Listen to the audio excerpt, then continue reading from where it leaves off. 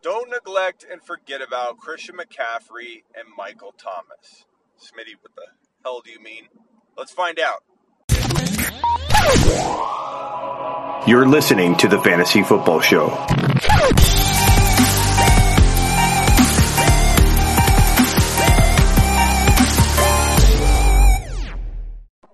This one's pretty obvious and simple, but like a lot of things, we don't really put much thought into some of this stuff, even though it's obvious, and we just kind of go on about our day and miss out on opportunity. But my whole point here is that you may assume that the Christian McCaffrey owner and the Mike Thomas owner won't trade either one of those guys because they put in the dues and waited for their player to come back. Like, why, you're thinking in your mind, why would somebody wait on McCaffrey this long and then just trade him?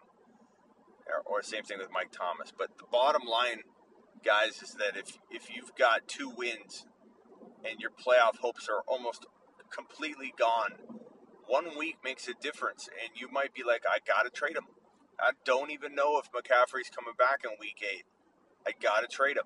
And if you sit back and let other owners take stabs at trade offers with these 2 owners, you might be like, damn, why didn't I do anything about that? Why didn't I go after McCaffrey and Mike Thomas? Don't be that owner scratching their head saying, how the hell did this trade go through? So my advice is to go poke around at some potential trade ideas with these 2 owners. Find out what kind of 2 players you can give up for 1. Find out, is there an extra quarterback that you have, and somebody got hit with a Dak Prescott situation, and now they need a quarterback, and you've got an extra quarterback.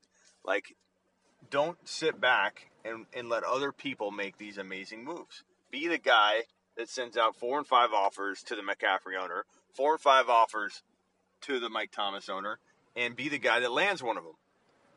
And, there are a lot of players that are playing well that you could use in this scenario. Robbie Anderson, no, you're not going to be able to get Mike Thomas straight up for Robbie Anderson, but Robbie Anderson might buy you half of that value. You might be able to include another player like Robbie Anderson with Robbie Anderson and get Mike Thomas. You may have done really well on the waiver wire, but you can't really use anybody that you've picked up. Use that in a trade.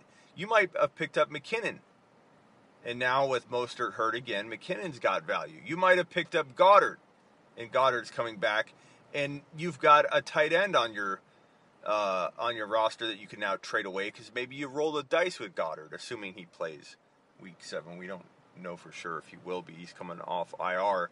But these are the kind of things you got to think about. Or if you've got, like I mentioned, an extra quarterback. Let's say you got Aaron Rodgers and Tannehill. Well, Tannehill's a very good sell high right now. You might be able to buy yourself some kind of upgrade from a running back like, trying to think of one playing well that you might want to consider trading away. You could sell Drake, who I do like, and I'm not selling low, but I am selling anybody high. Whenever a player has a career day, and there's still some question marks around said player, like in Drake's case, I do consider selling high, but only high. I like Drake. I'm not getting rid of Drake unless the price is right, but I certainly would upgrade Drake into a Christian McCaffrey if all I got to give up is a Tannehill because that owner lost Dak Prescott. I know a lot of this, sometimes you're going to say, no way anybody's going to do that. You don't know until you try. How many times in your league has somebody made a trade where you're like, damn it, that was a steal. How come I couldn't get that? And most people tell me, well, I send out offers, Smitty. Well, how many do you send out? 2, 3? Send out 10. Make a very, very big effort this week to go send out multiple offers. Your trade deadline might be approaching in a couple weeks anyway, depending on your league. Like, start getting active. Start trying to accumulate the players that have been disappointing lately that should be grabbed now. Maybe take advantage of the Cook injury and now the Cook bye, and the Dalvin Cook owner's frustrated, and maybe we'll trade away, for Ronald Jones. They'll take Ronald Jones off your roster, and you can throw in a super high performing wide receiver that you don't necessarily need, or you feel like you got somebody else great like Jefferson on your bench that you want to get in your lineup, and now you can trade away Keenan Allen and a bunch of other players, 3 players for an injured Christian McCaffrey. Like, think creatively, get it all mixed up and confusing on the other guy, so he's not looking at a 1-for-1, and it makes it easy for him to say yes or no. You give somebody an option of 2 or 3 players for Christian McCaffrey, and now all of a sudden they're justifying all of the players involved and almost making it stretch to work out, because they need a difference maker. They need something. They need some change. They need something going on so that they can get a chance to bounce back and make the playoffs. An example would be this, when I use this example a lot. Like Todd Gurley, you're not going to get a lot for Todd Gurley, or at least what you think you should get for Todd Gurley straight up in a 1-for-1. However, if you trade Todd Gurley with another player, Todd Gurley's value, all of a sudden that risk that somebody doesn't want to take on Todd Gurley becomes a little more acceptable. As an example, like if you wanted to trade Todd Gurley for Jonathan Taylor, let's say, you probably wouldn't be able to pull that off. Or if we even wanted to say a bigger name player, let's use Zeke Elliott. You're not going to be able to trade Todd Gurley for Zeke Elliott. You don't even, the person that is getting Todd Gurley and giving up Zeke isn't going to even consider that.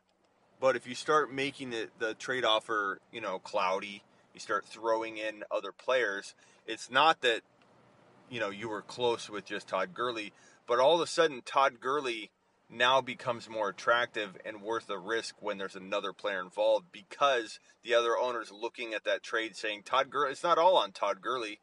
This whole thing doesn't just land on Todd Gurley. The risk is diluted into multiple players, and that in turn makes Todd Gurley by himself more valuable because he's attached to other players that can have some of that risk laid off. It's kind of like they're borrowing some of Gurley's risk, and when you evaluate it, Gurley looks more attractive. So it's like you offer up, let's say, Gurley and Diggs for one big stud player. Now all of a sudden you have the other owner going, well, I like Diggs. Diggs has the potential. Well, I like Gurley. Gurley's got the potential. Now he's got 2 players where he's feeling he's got the potential, and you can maybe get a Christian McCaffrey in that sense. So, not saying Gurley and Diggs will for sure get you Christian McCaffrey, and you might not even be able to make that trade because you have Diggs, and Diggs is your, stud wide receiver. I'm just giving you an example of how to stretch value, and you can stretch value on one player by adding another player. So make some offers, get some, good trade conversation going, and drop your potential offers in the comments of my YouTube video at smitty1.com. Any one of my YouTube videos, I get back to as many comments, if not all of them, at least early on. When I post a video, I try and get back to all the comments the first couple days. So if you want to ask a question, go to smitty1.com, my YouTube channel, drop a comment, and let me know what trade ideas you have, and I'll let you know if I Smitty approve them or tell you to take a lap.